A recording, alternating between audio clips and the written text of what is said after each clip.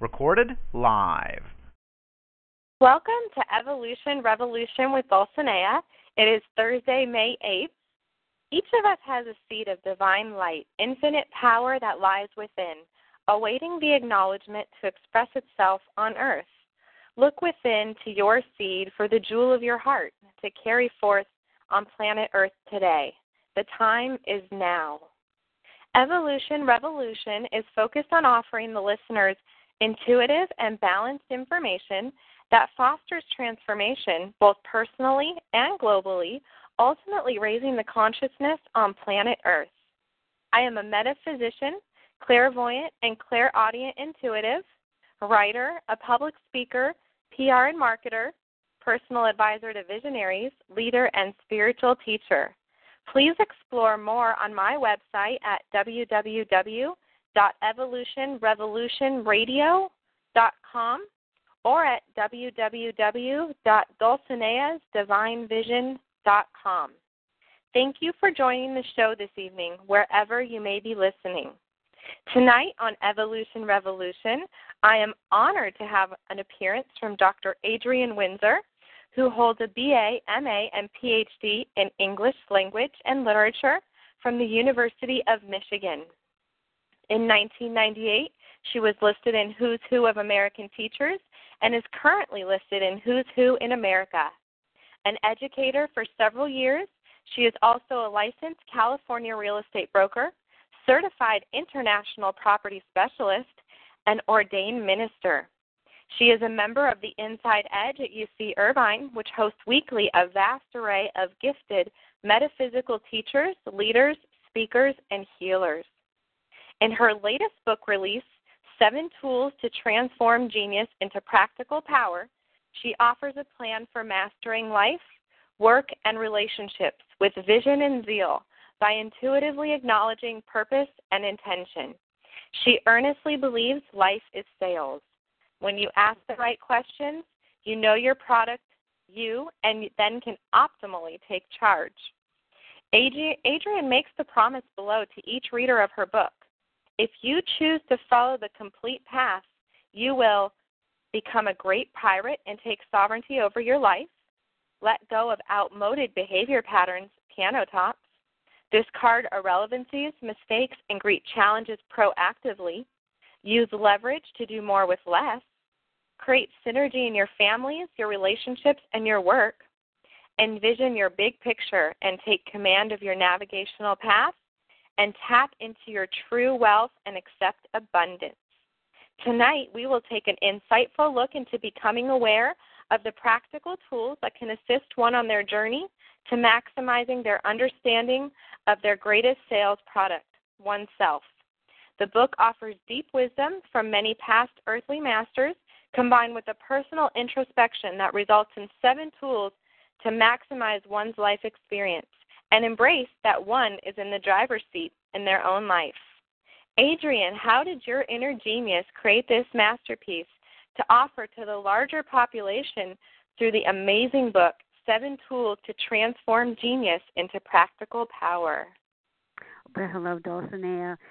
It was an unfolding, and it took probably all of my life to do it, in the sense that I do believe that all of our life experience is accumulation.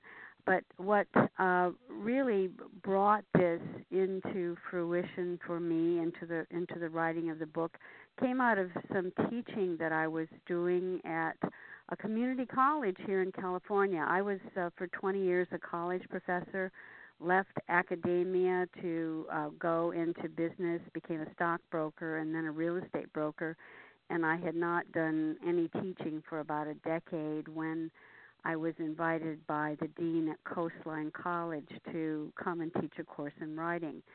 And I said, well, I'll do that if I can choose my own text. And so he said he didn't care. I could use anything I wanted, and I started to teach from Buckminster Fuller's Operating Manual for Spaceship Earth, the first half of the course, so that I could teach my students how the planet works, how economics work. And the second half, we read Emerson and the the students at the end of the class would write a paper on their inner genius. And after several years of teaching this class, I realized that I was ready to write my own book, and that's how it came to be. Wonderful. It is a wonderful book, and I'm wondering, how did the title arrive? Well, Emerson has an essay, Experience, that ends with the statement, the transformation of genius into practical power. And I had finally come to the conclusion that that's why I was placed here, not for the expression of my own ego and not necessarily for what I was going to accomplish, but my role was as a teacher to help other people discover the way that they could show up in the world, that they could transform their own inner genius and become powerful in that way. And I saw it happening over and over again with the people I was teaching, the people I was coming into contact with my ministerial work, and somehow it just seemed to be the appropriate title for the book. It's great, and I really especially appreciated the Create a Manual to Operate Your Life. I think we should be born with one of those. Well, and you see, that came from Buckminster Fuller's Operating Manual for Spaceship Earth, because he believed that Spaceship Earth came without an operating manual, because we are here to figure out how it works. Yes, and so you've created that for the individual. I have created that for the individual.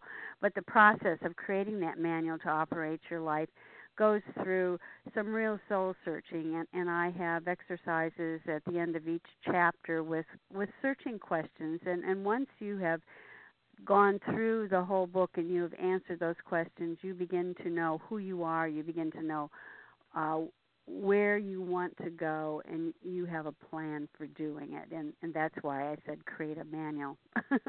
Yes, it was very powerful, and I thought, now this is what my clients are truly asking me for when they come to me, and Adrienne has created it for them. Wonderful. So the grounded exercise that accompany each concept that you present, I thought they were very helpful, and that they serve to bring an emotional, mental awareness to the surface that could really empower an individual.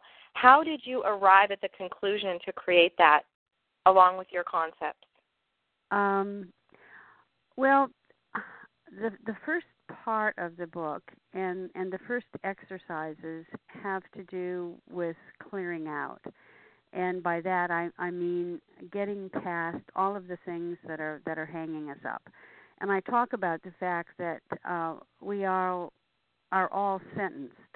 We are all sentenced in this life, and that the people who sentence us don't even know that they are doing it necessarily. They're just working out their life their way according to their own sentences. And I thought, once you get past some of these ideas that you've picked up from the climate of opinion, that you picked up from race consciousness, that you've picked up from the edicts of your parents and the people in your life who are instructing you and also encouraging you and inspiring you, and you begin to see them from a different position, from clarity, you kind of know what you have to do in order to be ready to empower yourself. And now some of the parts of my sentence were very clear to me. I talk about this in the book. I had a very beautiful mother who was always supposed to be more beautiful than anybody else, and she just was, but I had my own complex about it, and so I could look good, but I couldn't look as good as my mother. I had a very brilliant father, and he was smarter than anybody else, so I could be smart enough, but I could never be smarter than he was, and this was placing limitations on me that I lived with my whole life without even being conscious of them until I started to analyze and think it through. And I think this happens to all of us, that we get messages from our parents, and sometimes they're stated and sometimes they're subliminal. But unless we know how much that is affecting us, we really can't move to the next level. And so the early exercises are designed to deal with that. And some of the others this idea that we have to make ends meet, that there's never enough, this idea of scarcity. I grew up with that. And to move from scarcity to abundance, I think you have to acknowledge the amount of energy that those concepts are taking in your life and in the performance of the way you do your life. Yes, and I really related to the sentence, and then making ends meet. The exercises were very empowering and very enlightening. It brought a lot of awareness in for myself. But it was so ironic that I had a very much of a parallel experience personally with my father. He was extremely intellectual, and I was never good enough in school. If I got -1, it was like, well, you should have got 100. And it was like, okay, I did the best I could. And then when you went into knowing the limits, you said your mother would dress you up as a little doll. Again, My mom did the same thing. I was adopted, and I was her blue-eyed, blonde-haired little dream baby, and she's Hispanic, so that wouldn't have come out genetically from her, experience. Mm-hmm. And so she used to just get dolls, and she would actually buy dolls that were life-size so she could put my clothes on the dolls and the dolls' clothes on me. And I thought, wow, this is so ironic. Again, we had such parallel experiences. So when the exercise came to the point, whose idea am I went, now, wow, this is great. I can only imagine if you experienced this and I experienced this, how many others out there experience this as well. Exactly. And parallel to this, too, Dulcinea, my mother used to do this to me at Christmas. Or I don't know that she did it to me at Christmas. This is what she would do at Christmas. If I got a doll the Christmas before, at the following Christmas, I would have to wash the doll's clothes and fix her hair and put her underneath a Christmas tree for Santa Claus to see that I had taken good care of the gift I had been given the year before. Wow. So just these ideas that they're not necessarily good or bad, but they hinder us from the truth of who we are. Exactly. They do. Yes. And so I love that you really take people through some questions that make them really ponder upon, okay, are my thoughts really my own, or did this come from somewhere else? Did this stem from something else, someone else, some other experience or impression that I had? And I thought, now, again, this is so empowering to my emotional awareness particularly, so then I could truly look at my own desires. Mm-hmm. Good. I'm so glad that happened. Yay! It's wonderful to hear you sharing your experience. It truly is. Yes. So it was really good, and I thought, now these are just, again, really empowering, and I really appreciate the practical nature of the book. You give so much personal introspection, amazing quotes with your literature and English background. There's a lot of quotes throughout the book from very wise beings who've resonated on Earth. And then you bring in the practical element, okay, well, how do I actually change this? Or just bring in the awareness of this so that the change is a natural result of that awareness. Good. And that is the unique element to 7 tools to transform genius into practical power. Well, thanks. So, yes. So why don't you introduce these 7 tools briefly so that someone who's pondering about going out and getting the book can grasp what they will experience in these 7 tools. All right. Well, the first one, and probably one of the more unique, is this concept of the Great Pirate. And Buckminster Fuller, an operating manual for Spaceship Earth, talks about the fact that he thought maybe the whole world began somewhere around Bali, and that he has this idea that there was this first exploring mind, this individual who had enough gumption to get off the island, who built a canoe, and who went from the first island to the second island. And I used to do this exercise with my students where we would have an island with coconuts, one with pineapples, one with mangoes, one where they made baskets, one with bananas. And as this great pirate went from island to island, he discovered what each island had to offer, but he was the only one who had the knowledge. he had the complete and comprehensive knowledge.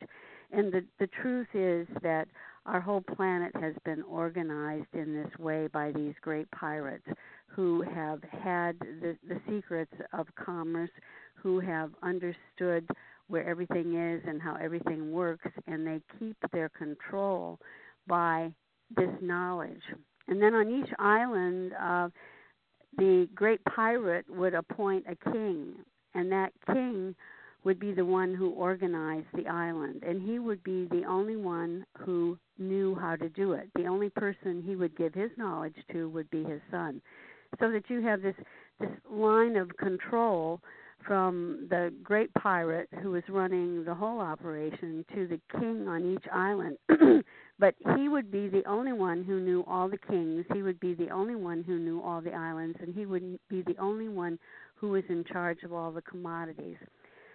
What I encourage us to do in our own life is to become great pirates, in the sense that we are capable of having comprehensive knowledge. And I think we sometimes forget that, because the vicissitudes of life are such that we lose a job or we lose a relationship, and we forget who we are, and we feel that we are powerless.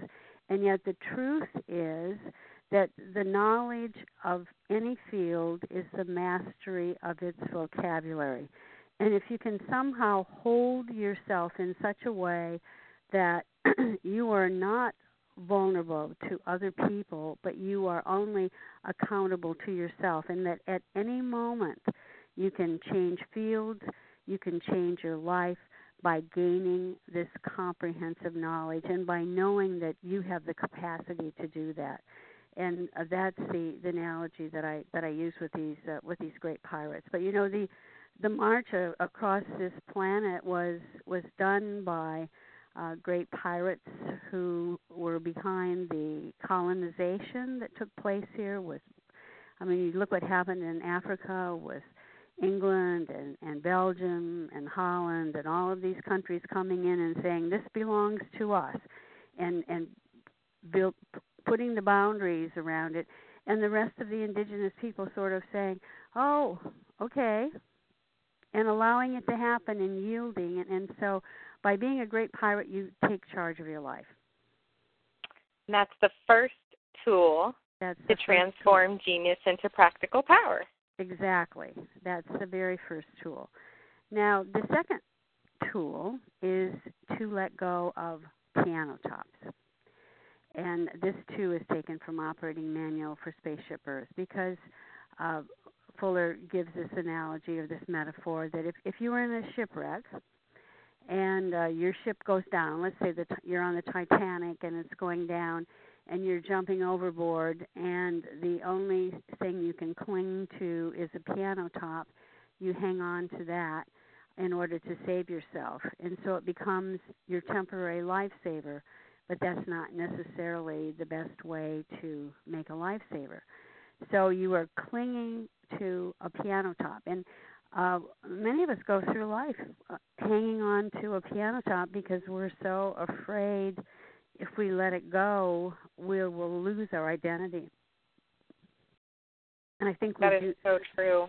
We do this over and over and over again. We do it with relationships. You grab onto a piano top, and you know this isn't the right person for you. You knew it intuitively. You knew it the moment you met him that he wasn't right. But you go through all of this mind talk, and you might say, well, he has a really good job, and and he has a nice car, and he owns his own home, and he represents security, and he treats me respectfully, and so you have all of these things that lead you to want to grab onto this piano top, even though you know that you're not suited for each other. And it becomes like an addiction for you, and you hang on to it, and then you do this for years and years, and then finally when it comes time to let go, your knuckles are white, and when you let go, it's like falling into the abyss. And yes. this again has something to do with being the great pirate, because when we're not the great pirate, when we don't acknowledge ourselves as the ones who can make decisions and move forward, then we become very vulnerable to hanging on to piano tops. And people do it with addictions. Addictions are piano tops. It's that false self-identity. It's I'm going to identify with something that got me through an experience in my life, but in fact it's not, again, not the truth of who I am, so it won't create a pure result. Exactly. And I'm sure you have had piano tops in your life. Absolutely. I think we all do, and I think some that I became aware of was, for myself even, it was academics was one of those things where, because of the perfectionistic expectations from me as a child, with schoolwork, it was like, okay, 100% or else. Mm-hmm. So, I became very self-identified with how I performed academically all the way till I got myself to a PhD program at Stanford from a bachelor's program. And once I got there, the first day I went to go to class, and I walked into the dean's office, the dean's of admissions. She was this wonderful woman, and I said, I'm not attending. And her jaw just dropped open. I mean, I was the ideal candidate. I had done all this extensive research. I was just, and what struck me the night before was, you're going to spend 7 more years of your life and who knows how much money to identify with something that you're not even sure is who you are. Mm-hmm. And if you already got yourself here and you decide this is who you are, you'll be back. Don't worry about that. Mm-hmm. But it was, for me, the test of, is this really the truth of who you are? It was a self-identification crisis for me because of my extreme experience as a child with those perfectionist expectations, extreme perfectionist expectations. So that was one of the times in my life where I had to say, okay, this is not the truth of who I am. Mm-hmm. And again, if I decide that it is a desire of my heart, then I'll be back. Again, I got here before, I can get here again. Now, did you know at that time that you were clairvoyant? Had you had experiences that... No. You didn't? No, I had no idea. This was in 2004, and I had always had a photographic mind. So in school, we would have these tests through DNA, biology, and particularly psychology is when I started to get inklings that there was something more going on than just photographic memory. And so I would just open the book right to the page that would have the questions, and I'd go in and take the test maybe 15 minutes before. And I could never understand how people thought school was so difficult. Mm-hmm. Because for me, I was using unconsciously my intuitive gifts to maneuver through the coursework. But again, it was so unconscious. Amazing. It really was quite striking. And then so once I made the decision to not attend the PhD program in Palo Alto, what I did was I moved about 3 or 4 times trying to figure out, what am I really doing? So every time I think, what I did was I moved, and I tried a new city thinking, okay, maybe this city will help me get the answer. And then I went to Sedona to actually Neale Donald Walsch's 10-year anniversary event in Sedona, and I got my first reading. And she gave me some awareness, and then I went back to Foster City, which is off of San Mateo in the Bay Area, and I went where I was living, and I went, I am moving to Marin County. I don't know why, but I'm going north of the Golden Gate Bridge. Well, lo and behold, I moved to Marin County, and I went within 2 weeks of living there down to a psychic fair at a place called Asclepion, which is an offshoot of the Berkeley Psychic Institute. And I got my first reading, and they just gave me this information that I went, that is who I am. You just put me in a nutshell. How'd you do that? Amazing. It was really empowering, and I think that was my launching pad for, wow, I'm going to find the truth of who I am, and I think I just got my first golden ticket. And you got the call. I did. You got the call. Wow. I did. So that was in one of my times where I got to identify my piano top, release it, and go for the truth, full throttle.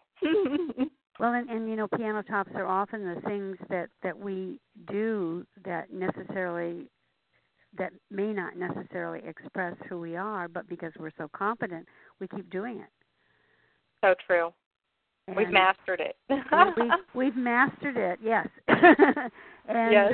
And so many people drift through their whole life that way and never go beyond. And so I think it's remarkable that you did what you did.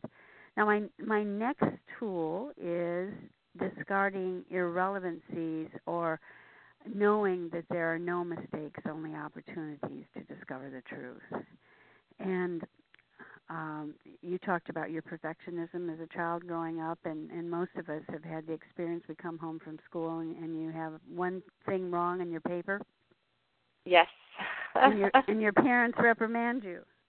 Oh, yes, that was me. And so our whole culture teaches us in some ways that it's not good to make mistakes, but the truth is everything we learn by making mistakes. And everything we've discovered about how our planet works, this operating manual that Fuller talks about, we've learned by making mistakes.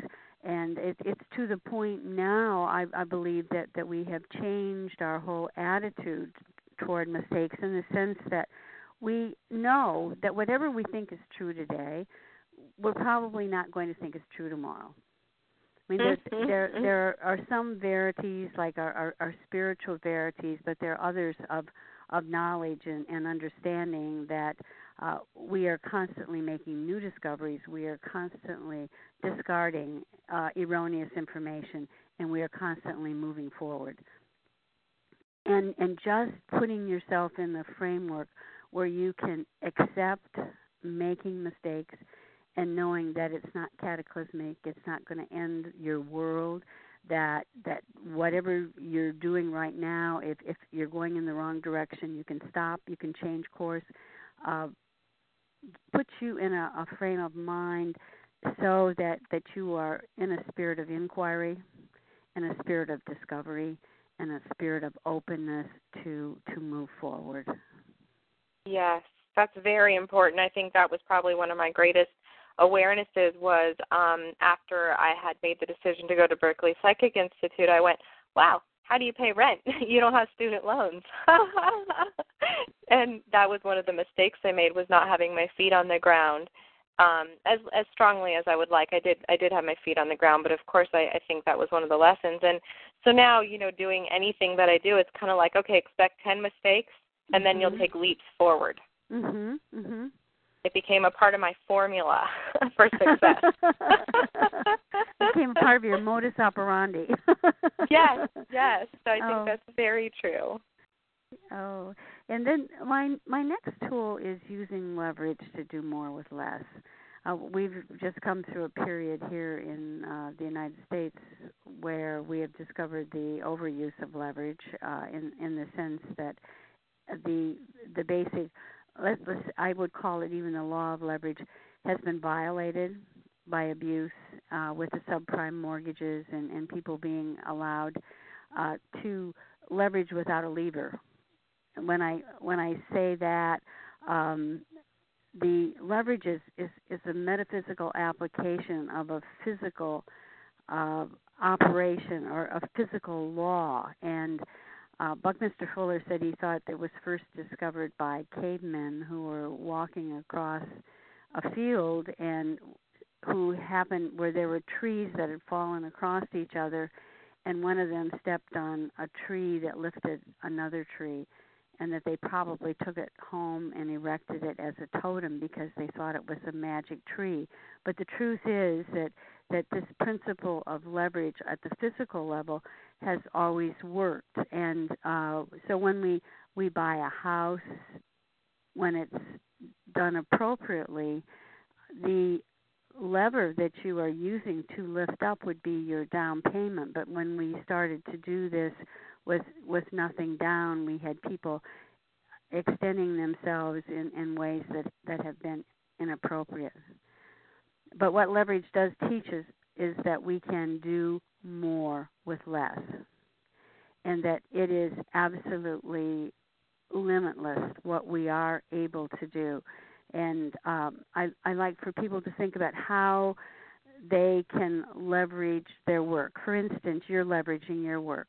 You work on a personal basis with clients, but then you are taking it out into the universe through the radio. Yes. And so what you do on a daily basis with a few clients, you can now reach hundreds of thousands of people. It's unlimited. Yes, thank you for that. It's really an honor to offer the platform. It's miraculous in my mind. Well, and you see, and it goes on and on. It's not just the live interview that you were doing. Then it goes up on your website, and so it is leveraged again. And it's the internet has become such a vehicle for us to leverage our activities. And we think about the computer and what it does, that it enables us to leverage our activities. What we know is that we were meant to use this tool. We were meant to use this principle. Buckminster Fuller says that he does believe that that is the message of the Jesus changing the loaves and the fishes and I agree. and feeding the multitudes, that he was teaching that principle. But today, I mean, we are doing it with such magnificence. But I encourage people to think about all of the things that they are doing in their daily work, all of the things that they are achieving, all of the gifts that they have to share, all of the wisdom that they have to impart, and how they can leverage that so that instead of reaching just a few people, they are reaching the multitudes. Yes, that's a powerful point. And in the introduction of 7 tools to transform genius into practical power, you made a statement that you are totally in awe of the giving nature of God that manifests as God expressing through man. And I really got that. I saw infinity symbols coming down in gold streams to just one person, but it could be any one person. So anyone on earth could be this person that I saw. Mm-hmm. And just showing this infinite supply available. It's like we all have a divine trust fund, and I saw it through infinity symbols. Oh, I love that. I love the divine trust fund. Isn't that fun? It's my inspiration when I really need to remember that I am a limitless being. Yes. And I can tap that resource anytime I have faith to believe it is so. Yes, exactly. And I talk in the book about that when Jesus was doing that, he used expectation, belief, and word. And I do think those are the 3 principles here that we need to take inside of ourselves to really use leverage effectively. In other words, what is our expectation? What are we looking for? Are we always in the spirit of inquiry, asking, how can I manifest this in a way that shares and that multiplies? And then to have the belief that you are capable of doing it, and then you follow that with your word. And it's with the word. It's with the statement that you bring it into being. And I think we all know the power of words. We know the power of words that for our good, and we know the power of words that can cause us problems. It's like we have to be very careful what we say. We have to be very careful that we are not causing to manifest in our lives those things that we don't want because of our languaging, of how we describe our circumstances. That's why I like to talk about challenges rather than problems. And I like to talk about expectations rather than drawbacks or obstacles. And I think in our languaging, we then have the ability to see the world in a different way. Yes, it produces an optimistic attitude, if you will. Yes, and that's what attracted me to Buckminster Fuller to begin with. It was his incredible optimism. I talk in the book about how I got to know him. I was teaching at the University of Colorado in Boulder, where we have a World Affairs Conference every spring, and Bucky would be the kickoff speaker. And he would speak for 3 hours, or sometimes 4, nonstop, not even taking a drink of water. And he would just go on and on and on and on with this optimism about how man has the capacity to solve every problem, that we have the scientific basis to do this problem solving, and that we, as so long as we hold the right attitude, that this is possible, that we can in other words, leverage these things. And I'm finding right now during this campaign, so much of the languaging is going to the problem rather than lifting us out of it into the capacity to solve problems. Yes, I agree that the ability to look at the solution, only the solution, know that because we focus on the intention of the solution, it appears. Yeah, exactly. Yes. So I want to let our audience know we're speaking with Dr. Adrienne Windsor, the author of 7 Tools to Transform Genius into Practical Power, Create a Manual to Operate Your Life. You can find her on the web at www.adrienne, Windsor, WINDSOR.com. You can purchase the book on the web at www.amazon.com, or for an autographed copy, which you can't go wrong there, you can send $18.95 for the book plus $4.50 for shipping and handling to Adrienne Windsor at 14252 Culver, that's Culver Drive, number 205A. That's in Irvine, California, 92604. And if you just didn't get that information from me, but you are desiring an autographed copy, you can check her out on the web. Again, that's www.adriennewindsor.com, and that information will be there up on her website, in addition to it being up on the www.evolutionrevolutionradio.com. So tell us about the 5th tool. Okay, it's synergy. And synergy, when Fuller was first talking about it, was kind of a new word. If you go to your telephone directory now, you'll probably find a whole list of companies that incorporate this word. And I am using it in the sense that the whole is not defined by each of its parts. And I give very practical application to this idea of synergy in the sense that I believe that we all have a way of operating, a way of living, a way of being that is distinct for us, and yet there are certain categories that we sort of fall into. And oftentimes we find ourselves doing work that we're not suited to because we have not gone through the self-analysis of knowing what kind of personality that we have. And I advocate this DISC test, DISC. Some of our listeners may have taken this test.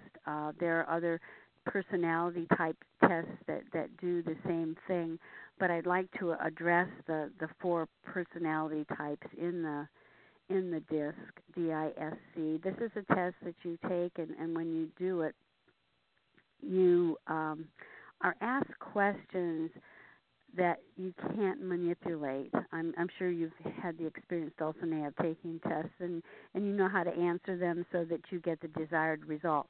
With this one, it's a little trickier, and so at the end of it, your personality type is put on a graph, and you come out high in the area that best defines your personality.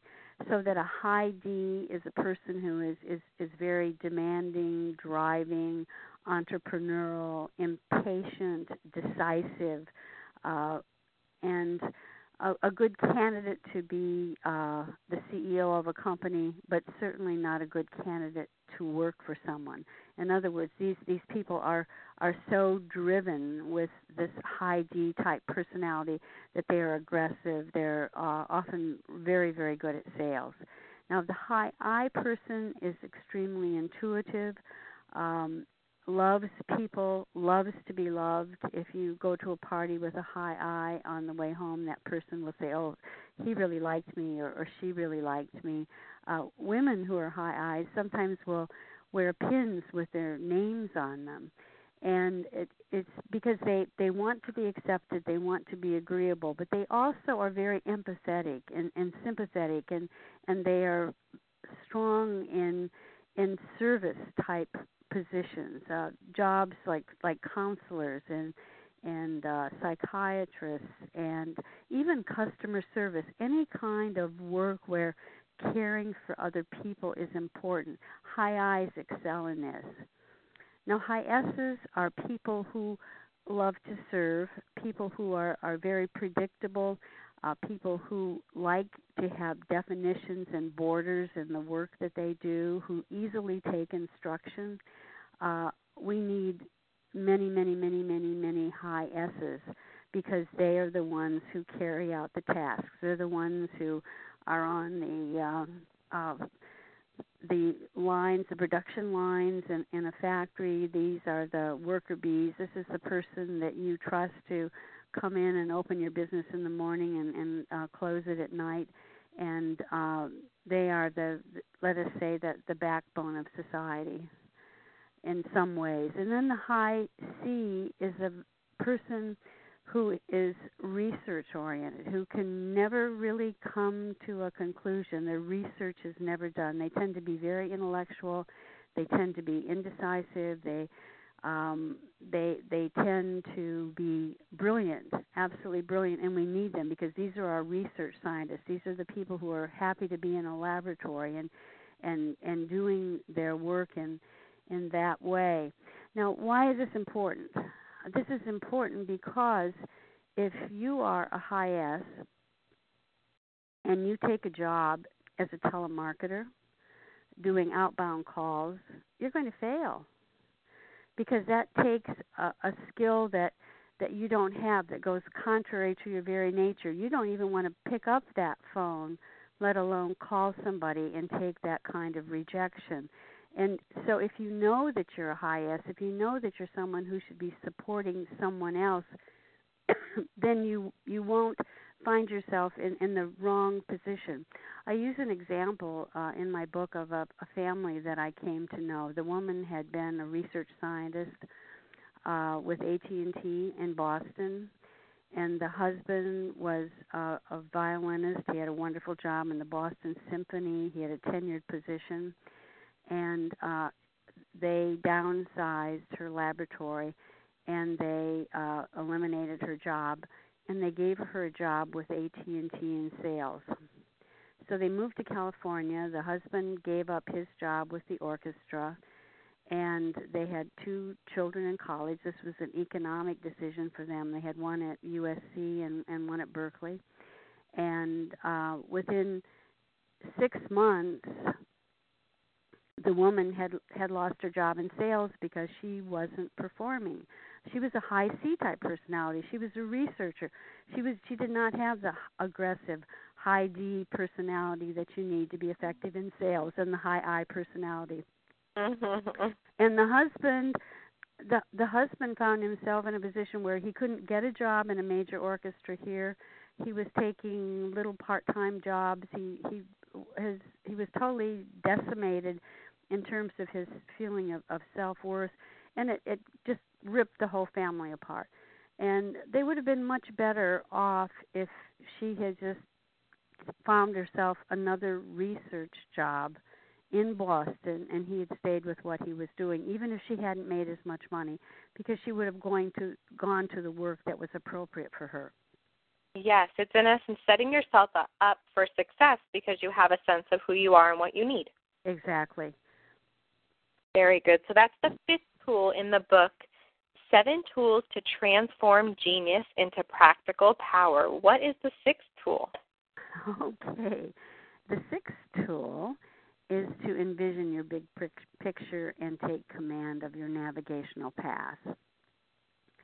And taking your big picture is how big can you think, which is kind of scary. I think for most of us, having a big picture is very scary because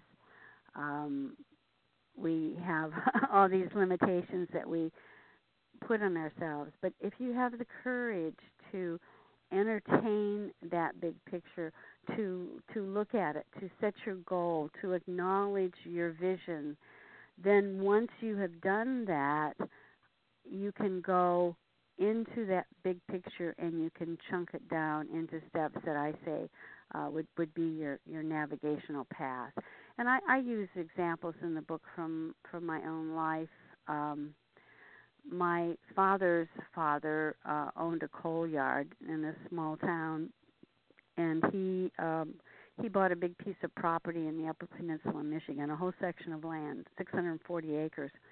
And his big picture was to move there and to work that land. I don't know exactly if he wanted to farm or if he wanted to do the woods or whatever, but anyway, that was his big picture. And my grandmother would not move. She wanted to stay exactly where she was. She fought him on that. And so there was a division in the family, and he finally left. He deserted. He left her with eventually he came back a couple of times. She had 12 children during the Depression, and she had to do it all on her own. And I'm not saying that my grandfather did the right thing, my great-grandfather, that he did the right thing, but I'm saying that because he had a big picture and it was out of sync with hers, that this created a division that was irreparable in that family. Now, in my particular case, with my parents, they had a big picture that they worked together on. Because my father grew up in a family where there was just no money, he worked summers caddying at a golf course at the local country club. And he not only learned to love golf, but he also created a desire, a big picture that these were the wealthiest people in the community, and they had rolls of money, and he wanted that for himself in his own life. It took him a long time to get there, but at one point he took my mother to play golf. It was the first time she had, and he had been a member of the Chamber of Commerce in the community, and he had wanted to build a golf course, and they had decided no, they wouldn't do that. The town was too small. So he told my mother about this dream he had, and she said, let's do it. And so they did, and they bought a 65-acre piece of property, which later they expanded on. But you can't build a golf course just by deciding that's your big picture. You have to chunk it down in measurable steps, and this was the navigation path that they set. My father did the layout of the course, the design. My grandfather was a farmer, came in, and he planted a base of rye grass that was formed the basis for the golf course. In those days, you didn't come in, at least they didn't have the resources to just build the greens. They have it done professionally. They did it by hand themselves. But each step of the way of building this business was part of the chunking down of the navigational path that was required to realize this big picture. And at the end of it, they had probably the finest 18-hole public golf course in southern Michigan, and this was an enormous achievement for them. And but it came because my father had not only the dream and the vision, he had the intellect to do the design and the layout.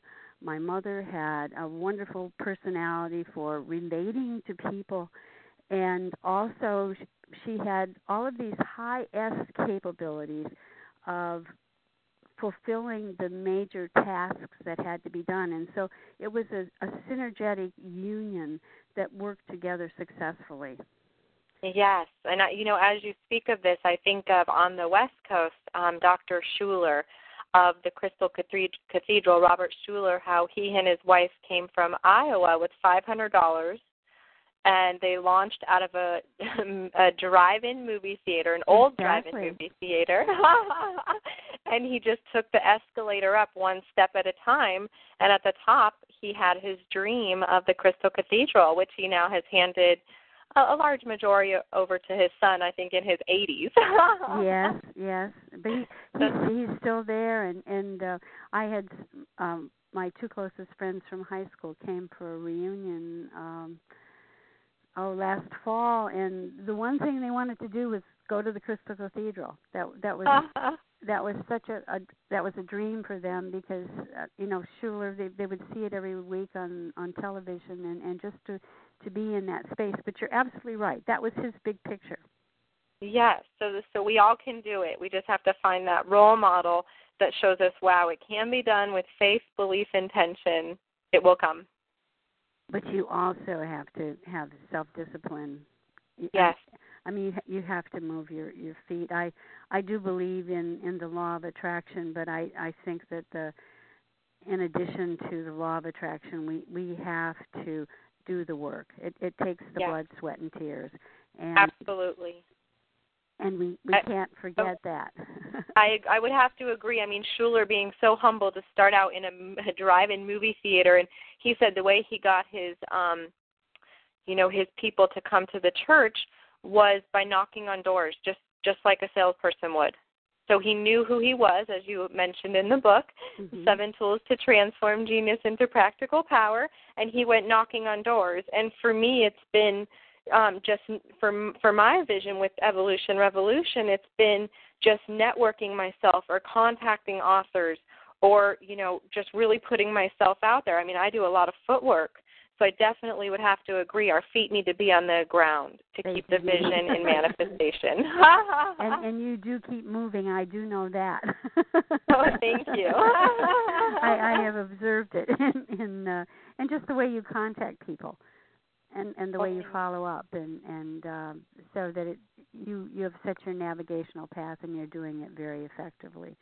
Well, now, let me just talk about the last tool, which is to tap into your true wealth.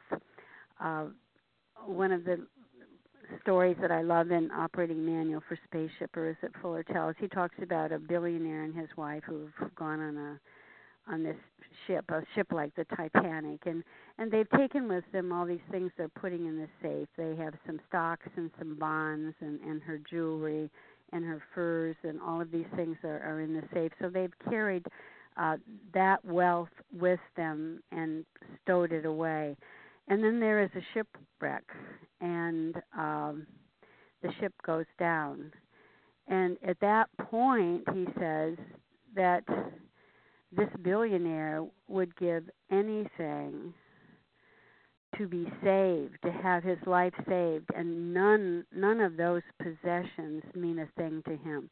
But what does mean something to him is that he brings with him his problem-solving ability that will empower him to recreate that wealth. In other words, to go forward. And that we have no limitations on our problem-solving ability. We have no limitations. We can tap into that abundance of the universe at any moment. We can tap into spirit, and we can get answers, and we can go forward and become a part of the abundance that's out there waiting for us. Yes, that's a very important point, because that goes back to, in essence, making mistakes. And sometimes it's not a mistake, but there's a natural mishap, like the ship sinking or like a hurricane coming through and, getting our computer and our valuables. And what we carry forth with that is the eternal essence of our being that has the experience to know how to maneuver through that challenge or opportunity. Exactly. And so this is what I do in the book. And each of these chapters has exercises to empower you to move forward on your voyage, and that's so. The book is about you. At the same time, because I'm a professor of literature, and one of the manifestations in my life, I've gone through so many career changes. I know all about changing courses and mastering new vocabularies. But I draw upon some of the finest literature of Kafka and Melville and James Joyce and Virginia Woolf, and of course an abundance of Emerson and Whitman, and using stories to illustrate my points as I go through. Yes, and you do a great job at integrating logic intuition, your educational experience and strong literature background, and business savvy, which then all gets accumulated into this amazing toolkit that creates the book, 7 Tools to Transform Genius into Practical Power, Create a Manual to Operate Your Life. Again, you can find Adrienne on the web at www.adriennewindsor.com, and you can purchase the book at www.amazon.com, or if you'd like an autographed copy, you can go to her website. Again, that's www.adriennewindsor.com. And you can find on there purchase an autographed copy, and she gives the $18.95 for the book amount plus $4.50 for shipping and handling, and she offers the address in Irvine. Please explore that again at www.adriennewindsor.com. The path to self-empowerment and inner wealth leads to a life of intrinsic fulfillment, thereby manifesting the outer production of success. The spiritual toolkit that one may acquire on their journey is an absolute to eliciting the emotional, spiritual, and mental awareness that serves to optimize one's authentic and divinely inherent power. Begin today to seek out the toolkit that can lead to your inner abundance and guide you through life's most exciting obstacle course in a meaningful and rewarding manner. You have the keys, so it's up to you to now choose to open the golden door for yourself. Coming up next week, May 15th, I am honored to announce Gary Zukov and his life partner, Linda Francis, will be appearing to talk about Gary's latest phenomenal book release, Soul to Soul, Communications from the Heart, and to discuss one of the many opportunities to interact with Gary and Linda at the various upcoming retreats occurring this spring and summer, to include the Path to Authentic Power Retreat, to be held at magical Mount Hood in Oregon on July 20th through the 24th. Please visit Gary and Linda on the web for more information about the book and the retreat at www.seatsofthesoul.com or on the new Evolution Revolution homepage at www.evolutionrevolutionradio.com.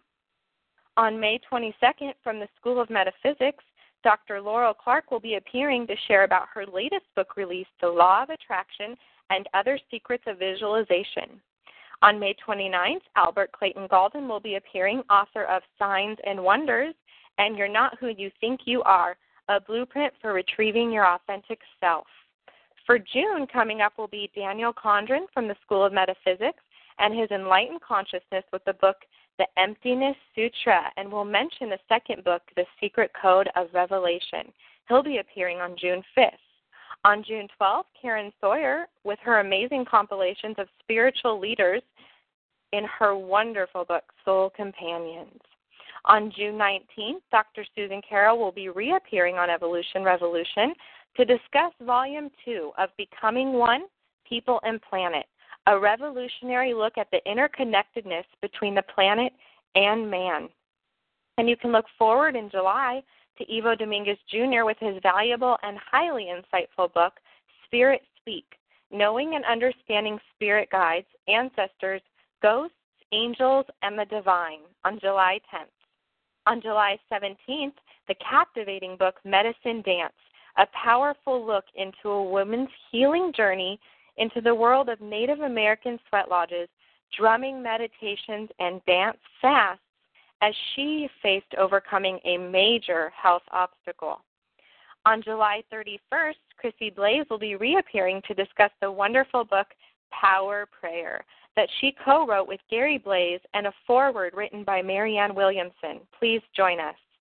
In August, the most accurate medium, psychic, and enlightening author, Jock Brokus, with his powerful wisdom and professional expertise, in a well-rounded personal portrait emphasizing the importance of the intuitive gift in this modern-day existence that lies inherent deep within each human being, in his latest book release, Powers of the Sixth Sense. You can purchase Jock Brokus' book and all of our authors' books at www.amazon.com. Please join me in the upcoming weeks on the new independent production of Evolution Revolution.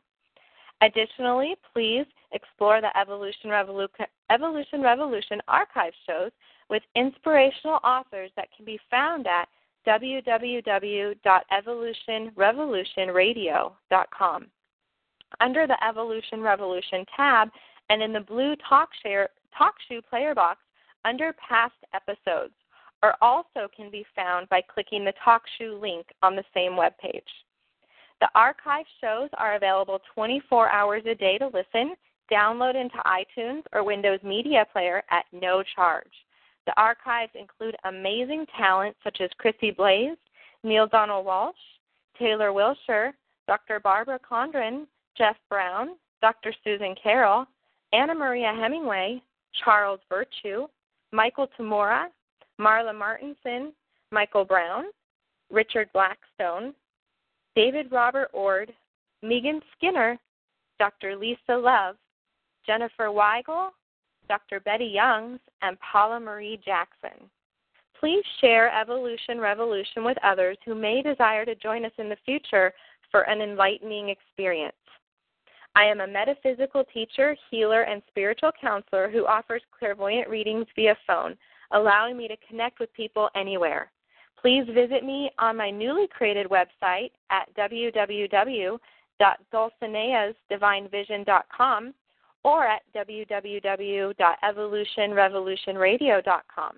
There is a clairvoyant reading page on the website to explore, which includes testimonials from clients and my contact information.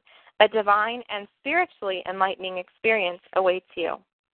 Co-create with Evolution Revolution. We are seeking partners to help Evolution Revolution evolve and expand to reach even more people across the globe. If you are interested in partnering and supporting the rapid development of Evolution Revolution, please email myself on the Contact Us page at www.evolutionrevolutionradio.com and let me know of your interest. I look forward to hearing from you about the infinite possibilities to co-create in the highest light and grandest intentions. Thank you for joining Evolution Revolution this evening with myself and my honored guest, Dr. Adrienne Windsor. Thank you so much, Adrienne. Well, thank you. It's been my pleasure, Dulcinea, and I wish you all the best. Thank you. Much gratitude to you for listening and supporting the new and revolutionary independent production of Evolution Revolution Talk Radio. I wish you all abundant peace, joy, miracles, and love today and always. Abundant angel blessings. Good night. Good night.